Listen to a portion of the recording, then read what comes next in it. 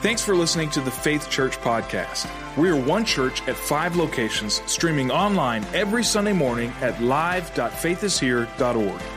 We hope that you're challenged and encouraged by today's message, and if you'd like to watch or listen to previous messages, or if you'd like to learn more about who we are as a church and how you can stay connected, head over to faithishere.org.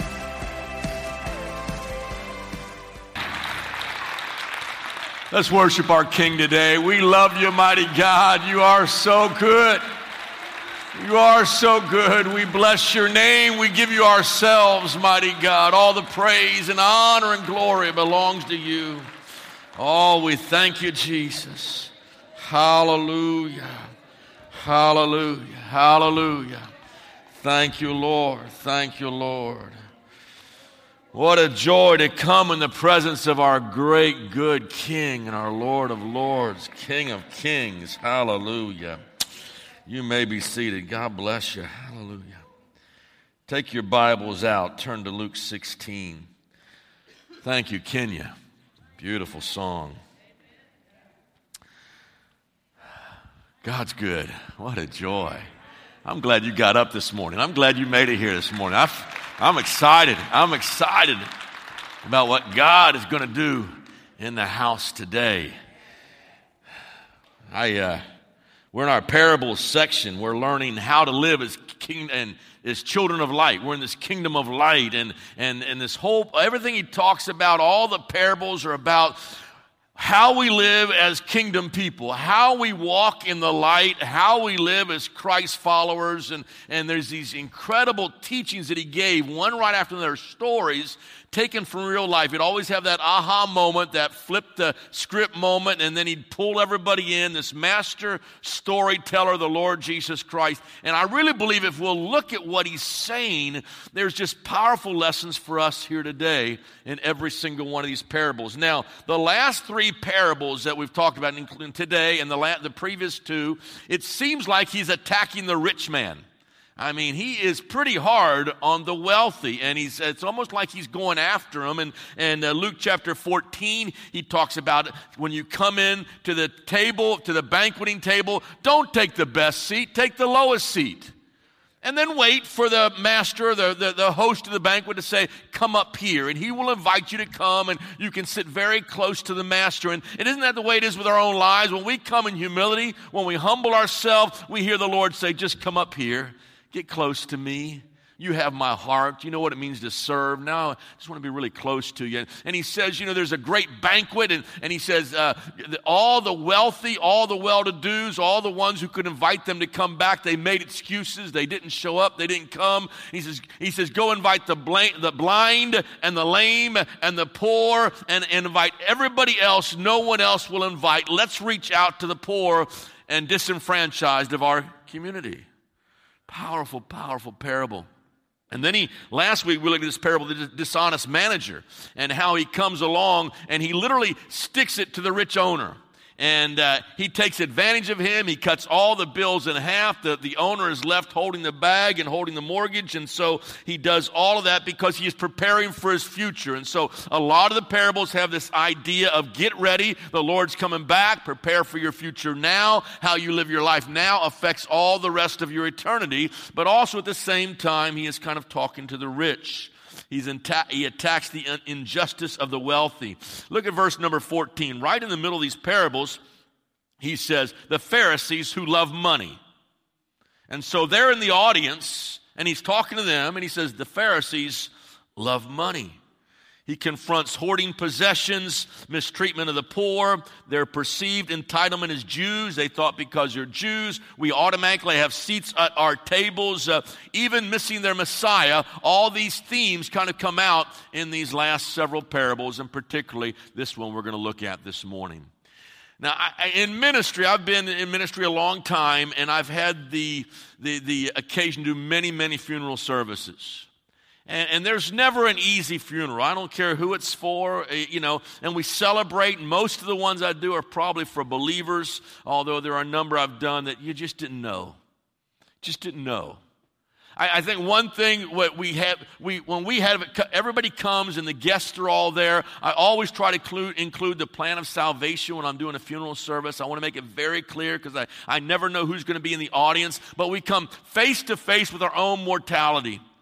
That one day we are going to die. It's going to come. Every one of us will go through the portals of death. That day is going to happen sometime. It's going to come. There's an eventuality to it. It's going to take place. But we also come face to face with our own immortality. Because literally, as creatures that God has made, we live on forever. Our soul, our spirit man goes on forever and ever and ever and ever. There's nothing that ever stops that. And so we also come to grips with our own immortality. And so much of what we do now is going to affect literally the rest of our entire eternity. And I don't think people realize that. And then we get so caught up in the now that we forget this is just a staging place for forever. And I think it probably comes out no more clear than in this parable we're going to talk about today. A parable of the rich man and the Lazarus. So let's stand together as we look at God's word, and we'll look at the story, and we'll just see what the Lord wants to teach us this morning, what he can show us today from his word. We'll just start with the first 3 verses, and just keep your Bibles open there. We'll be referring to this throughout the rest of the message today. There was a rich man who was dressed in purple and fine linen and lived in luxury every day. At his gate was laid a beggar named Lazarus, covered with sores, longing to eat what fell from the rich man's table. Even the dogs came and licked his sores. Lord, help us this morning. Help us this morning. May we not, as your church, as your people, fall into the rich man syndrome. May we not ignore those outside the gates that are hurting all around us. Open up our eyes today. Grip our hearts. Stir us this morning. Through your precious Holy Spirit, we love you. We ask your help in Jesus' name. Amen. You may be seated. I think this is kind of a simple outline. You don't have a long, drawn-out outline. Just kind of really 2 points, 2 thoughts here that I want to bring out this morning. The first is, how do we live our life now? What's going on with right now? How are we living our life every day? How does that happen? There probably couldn't have been a starker contrast between the way 2 people live their life than the billionaire and the beggar. You got the rich man and you got Lazarus. You got the billionaire and the beggar. And you got the Pharisees are the primary target audience here. They're listening. They're in the group. Of course, the disciples are there as well. They're going to learn their lessons. But the Pharisees, and here's a belief that the Jews had back in this day. They believed that if you were wealthy, that showed that you were under the favor of God. Now, we do know God blesses and God takes care, and everything we have comes from the Lord. So I'm not discounting that, but they believed if you were a wealthy man, it was a sign of God's pleasure in your life. It was a sign of God's favor in your life, that you had kept the commands, you had earned it well, and God was blessing you. But conversely, they also believed if you were poor, it was a sign of God's displeasure. That God was not pleased with you and that you were under a curse. And there's probably been a lot of things you've done that are wrong, a lot of sins that are wrong. And so because you are poor, you are that way because in some way you are under the judgment of God. And yet this parable is going to totally reverse the script. Once again, he's going to flip the script when you see exactly where these 2 wind up. The rich man, the Bible says, is in fine linen, rare purple clothing. Purple was a color of royalty. Only the very wealthiest could afford purple clothing, and it describes him arrayed in purple. The finest foods. He lives in a gated community. So it's a gated community. No one can come in, no one can get out unless they have their pass code, their key code, whatever it might have been. Complete security behind his stone wall and his gates to protect all of his assets. And the gate is completely closed to outsiders. No outsider can get through the gates. I mean, I'm safe, I'm secure, my stuff is safe and secure. All of his needs are met. But here's the problem. Because all of our needs is met, he has no need of God. I got food, clothes, drive the best cars, live in a gated community, live with the wealthy. He had no needs in this life, but also that bled over to the fact I have no need of God. I think lives literally millions upon millions in America today who have no need of God. We've got it all now. Got everything I could ever dream or imagine. Notice in verse 24, he would say later, Father Abraham. So we know from this language that he is a religious man and he is familiar with the Jewish teachings. He himself is probably a Jew and he is familiar with all the teachings of the Old Testament. And so he's familiar with all those things because he addresses Abraham as Father Abraham, the father of the Jewish nation, my father. But part of his comfort was that he had a very comfortable religion. Now follow me here. Part of his comfort, not only he has comfortable clothes, comfortable food, comfortable house, but he also has on top of that a very comfortable religion. He withdraws into the comfort of his own synagogue and he feels quite spiritual in the whole process that is going on. He has a religion about God, but he has no need of God in his daily life. Now follow me here. He has a religion about God, but he doesn't need God. God doesn't affect his everyday life, his comings, his goings, all that he was doing. God is kind of pushed out. I'm sure he hit the synagogue every Sabbath, but that's about all there was. His religion is not really about God at all. It's about himself. And so his religion serves to fortify his feelings of safety and security. I've got my religion, I've got God, and so therefore I'm safe in my home, I'm safe with my food, I'm safe with my clothes, but I'm also safe with God because after all, I am a religious person. And then you have this picture of Lazarus, and Lazarus is on the complete opposite end of the social ladder. He's at the very bottom rung. He owns nothing, he lives outside the gate. Everybody say, outside the gate. He's not covered with fine linen. The Bible says he's covered with sores. You see the contrast? The rich man covered in fine linen, purple at that. And Lazarus is covered in sores. He has no lavish foods. He can only hope for some table scraps that would hit the floor, much like the dog would eat. This story is aimed squarely at the Pharisees, who are the rich Jewish leaders of that day and age, and it's aimed at exactly how they lived. And here's the problem. The wealthy had every opportunity to do what Jesus had asked them to do, but the Pharisees did not. They could have invited in the poor and the blind and the lame.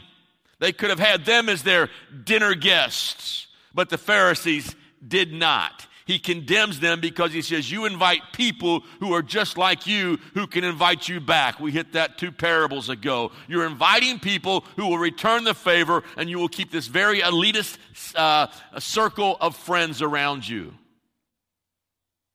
They could have used their money for eternal kingdom good.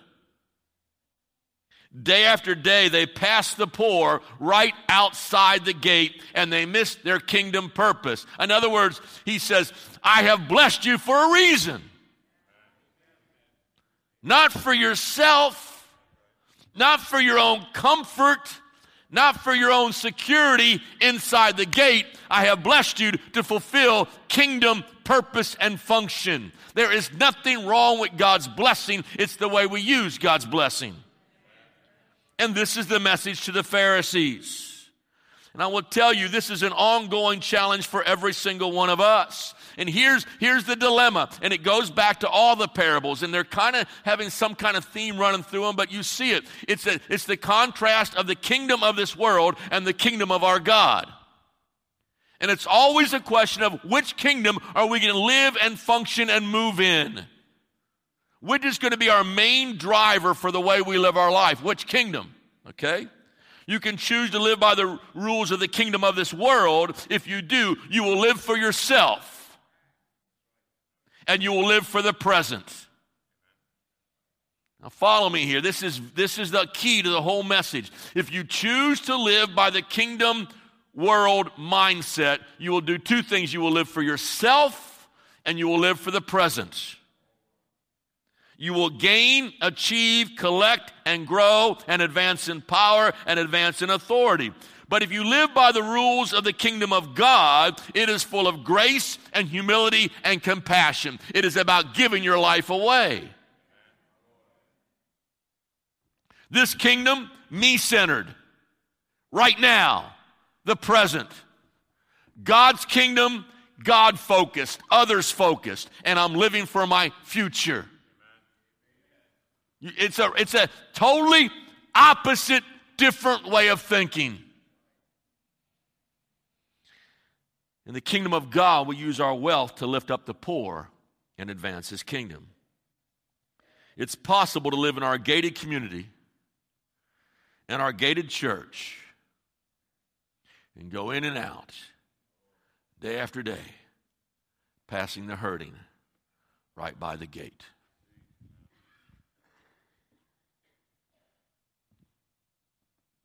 We come, we go, get dressed up, come to church on Sunday morning, drive in, drive out. And we're passing Lazarus right beside the gate. And we don't even see him. We don't even notice him. He's like a bush over there. He's like a little statue in the corner outside the gate.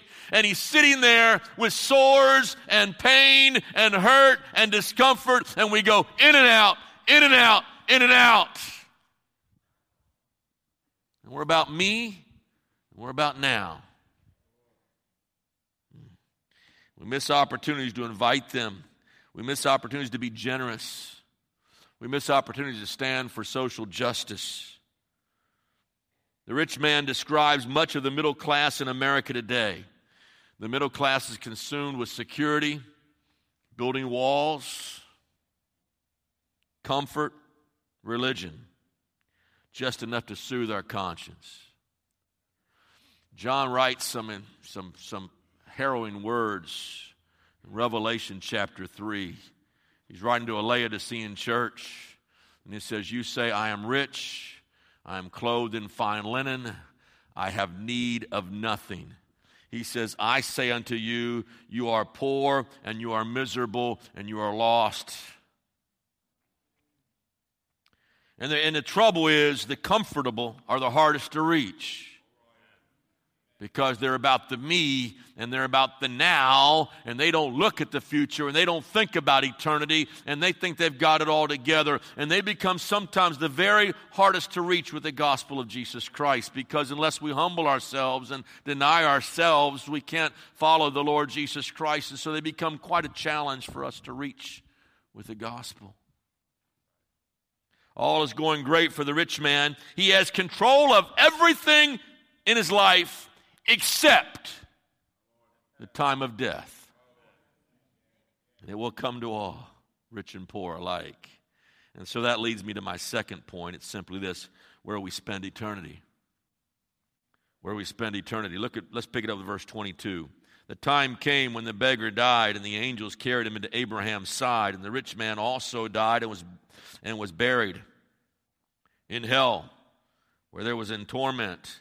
He looked up and saw Abraham far away with Lazarus by his side. So he called to him, "Father Abraham, have pity on me, and send Lazarus to dip the tip of his finger in the water and cool my tongue, because I am in agony in this fire." Abraham replied, "Son, remember that in your lifetime you received your good things in the now, while Lazarus received bad things in the present. But now he is comforted here, and you are in agony. And besides all this, between us and you, a great chasm has been fixed, so that those who want to go from here to you cannot, nor anyone can cross over from there to us." He answered, "Then I beg you, Father, send Lazarus to my father's house, for I have 5 brothers. Let him warn them, so that they will not come to this place of torment." The only thing these two men have in common is death. Nothing else in common at all. But their outcomes are entirely different, and you see that in their eternal destinations. Lazarus is taken by the angels, the Bible says, right by Abraham's side. Now, Abraham is what? Abraham is the father of faith. He's the father of the faithful. He shows what it means to have a circumcised heart, a follower of God, and around Abraham are gathered all those who are followers of faith and followers of Father Abraham and of God. And so that's the scene there. The rich man goes to hell. It is a place the Bible describes of torment and of suffering. Everything is reversed. In hell, there will be no help. There will be no security. There are no possessions. There is no one to take care of them, not even one drop of water. On earth, the rich man had no need for God. He is the self-sufficient man. God grants him what he wants, to be left alone. In other words, his plea through life is, I don't want to be bothered with Lazarus. I want to be bothered by only myself and my stuff and my things. And so in hell, there is no Lazarus waiting outside the gates. He is all alone. This world had totally let him down. For the first time, the Bible says he looks up. Now, up until that time, he'd always looked down on everybody else he passed by. Looks down at Lazarus, looks down at everybody else who's not at his social level. But now, the Bible says he looks up. And he sees Lazarus and Abraham in paradise. And he calls out, Abraham, help me. Just one drop of water.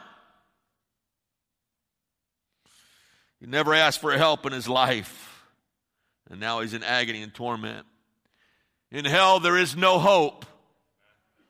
Verse 26, it says, there is a great chasm has been fixed. The great chasm has been fixed.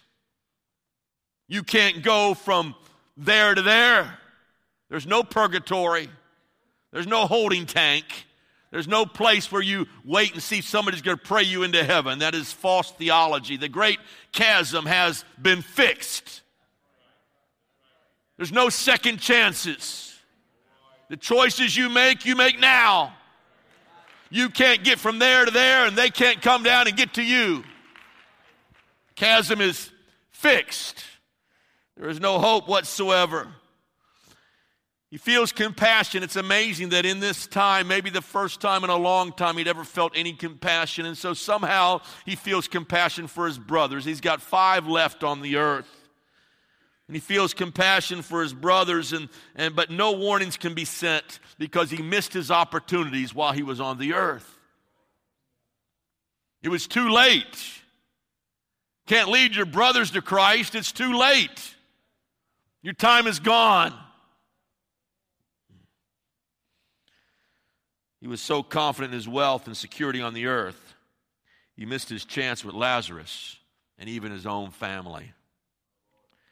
And Jesus is saying to these Pharisees who are listening, and they're listening to what he has to say. And the Bible says they had great wealth, and they even sneered at his teachings in verse 14. He's saying this to the Pharisees, and he's saying to them basically, you missed your chance. You missed your chance. He's coming close to the end of his life on the earth. And by the way, next week we're going to start this forward motion with Christ to the cross, moving forward. It's all about Christ going to Calvary and how we move with him. And we're going to go to the Garden of Gethsemane. By the way, next week's the Garden. It's one of the most powerful times in the life of Christ. It's when all the decisions are made, or whether he's going to the cross or not. We'll be taking communion. Just a sidebar. Do not miss next Sunday morning. They missed their chance. The Pharisees missed it. And the choice you make is going to affect all eternity. Let's pick it up with verses 29 to 31 and finish out this chapter. And Abraham replied, they have Moses and the prophets. Let them listen to them. No, Father Abraham, he said, but if someone from the dead goes to them, then they will repent. And he said to them, if you do not listen to the Moses and the prophets, they will not be convinced, even if someone rises from the dead. Now, it doesn't take a rocket science to see exactly what he's talking about right there. First of all, he said, your brothers are without excuse. Why are all mankind without excuse? He gives 2 proofs right here that eliminates any excuses that we will be able to make before God. Number 1 is they have the Word. we've got the Word of God. We have the Word of God. We have the law and the prophets. Listen, we know what Jesus Christ can do according to His Word. We have His great and precious promises. We have everything that pertains to life and to godliness. And we've read the final chapter, and the final chapter says, we win. We've got that. We've got that down, and the Word of God is there, and we know how His story ends. This is an incredible book, and it can lead any man to Calvary, any man to the cross. These words are powerful. We've got the Word of God, so we are without excuse. If you say, well, Pastor, I really don't believe in all that stuff you're talking about. I don't believe in Jesus, and I don't believe in heaven, and I don't believe in hell, and I really believe that this is all there is. I want to challenge you. Don't wait for a sign or vision. Don't wait for somebody to come out of the grave to come and talk to you. You've got the Word of God. I want to challenge you, don't listen to the latest, greatest teaching that's out there today on the market or some weird thing you watch on television at 2 o'clock in the morning because you can't sleep. Don't watch any of that kind of stuff. Listen, get into this book. Read the Word of God. If you will begin to read the Word of God and study the Word of God, the Holy Spirit will speak to your heart and life, and He can change you. He will revolutionize your life. He will radically change you. There is power in God's Word. This Word is good news, and the good news is this Word will prepare you for your future. He says your brothers had the law. They had the prophets. They all talked about this day. They all talked about my coming. They spoke about my coming, but you missed it. You missed their Messiah. But we have a second advantage that even they didn't have. We have the resurrected Christ. We do have somebody who has risen from the dead. We do have somebody who has come back and spent 40 more days on this earth. We do have someone who is ever interceding for us. We do have an empty tomb today. There's no body there because Christ is risen indeed. We have the resurrected Christ. He said, even if someone rose from the dead, in other words, the Jews are always looking for a sign, he says, you still would not believe. And true to his word, the Pharisees still refused to believe. In fact, they even paid people to lie about the resurrection. They knew the tomb was empty. They knew the body couldn't be found. And so they paid the guards to spread the rumor that the body had been stolen. They still refused to believe, even though someone came out of the dead. They all knew it. They refused to believe. The Pharisees were looking for a greater confirmation than the law. The one greater was standing right there in front of them, declaring these parables and these stories, and they missed it. The one greater provided something new, a new covenant, a new relationship with God, a new kingdom, and it is the Lord Jesus Christ. Because Jesus Christ is the resurrection and the life. I can relate to Him now in my life. He changes everything. And I can relate to Jesus Christ for all eternity.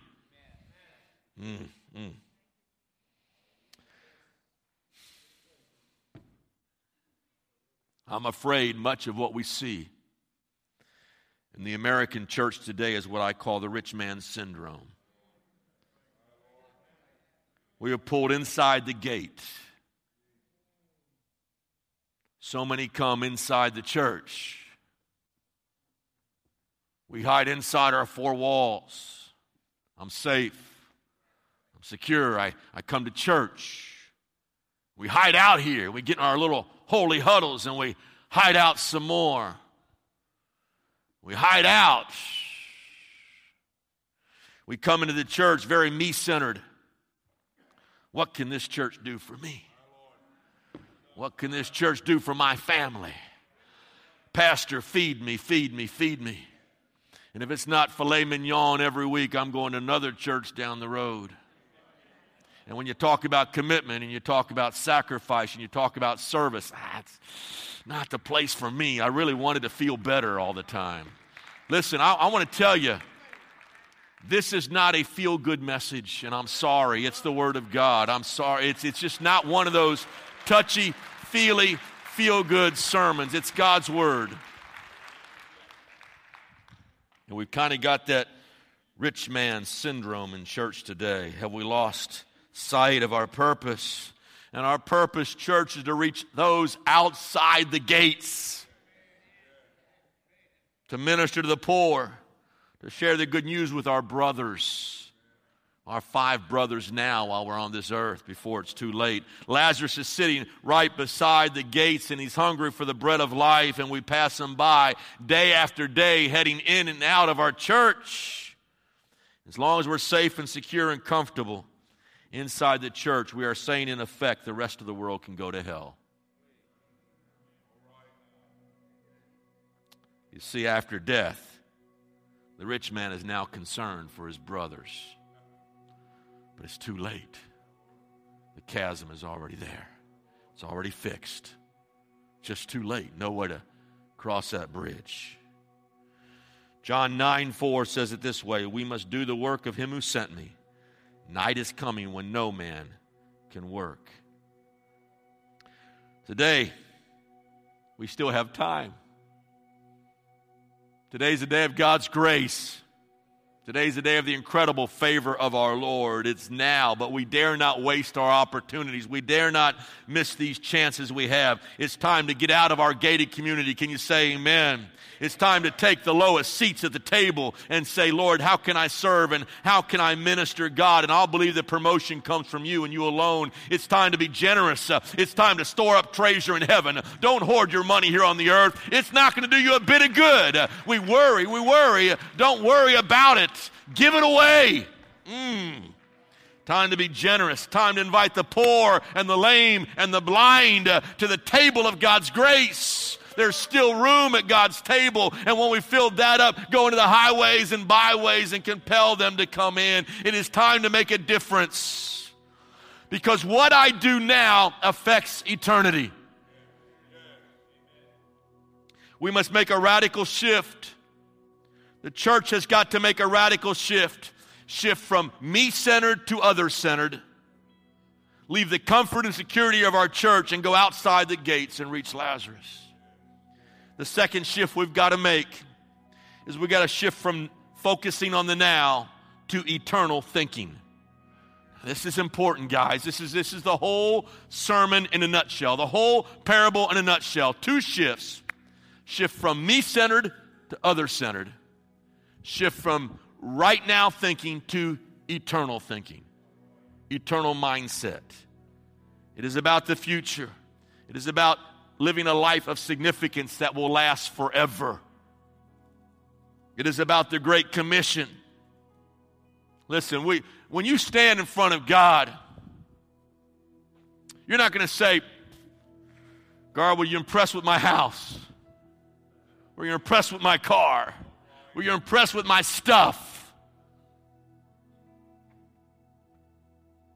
Well, God, how about, wasn't it amazing? I watched 800 movies every night in front of my television set. Wasn't I just awesome, God? It's about eternity. It's about eternity. We live with regret. It's about the future. It's about your spending choices. It's about your time, because I live with eternity in mind. I live with eternity in mind. Here we go. I saw an illustration by Francis Chan, excellent teacher, preacher of the gospel. I want you to picture this rope with me, if you would. This rope represents your life. Now, I want you to picture this rope going on and on and on forever and ever and ever, okay? So, right now, it's just across this stage. It's the dock rope right here. This rope represents your life, and it just goes across the platform, but picture it going all around the world 30, 40, 50 times, 100 times, million times, on and on and on and on forever. This is your life now. This is the black tape right here. This is the life now. And the ironic thing is we're right here, we're somewhere along in here, and all I'm talking about is saving for my future and laying up for my retirement, and I want to make sure I have enough when I get older that I can take trips and travel around the world and do what I want to do and do this and that. And we focus all our energy on this short span of our life. The 60, 70, 80 years you're on the earth. And we don't think about any of this. Forever, ever, and ever. What if we spent more of this time thinking about the judgment seat of Christ and bringing people into the kingdom of God and reaching around the world for missions and loving people like I've never loved before? What if we really, really did what God told us to do and live with eternity in mind? It would change the way we live our life today. Listen to me. Gates can't protect you. Wealth won't secure you. And religion can't save you. Only Jesus. Only Jesus. Bow your heads and close your eyes. Mighty God, we need you today. Help us, I pray. Thanks for listening to this weekly podcast. Check out faithishere.org for podcasts and videos of our previous messages.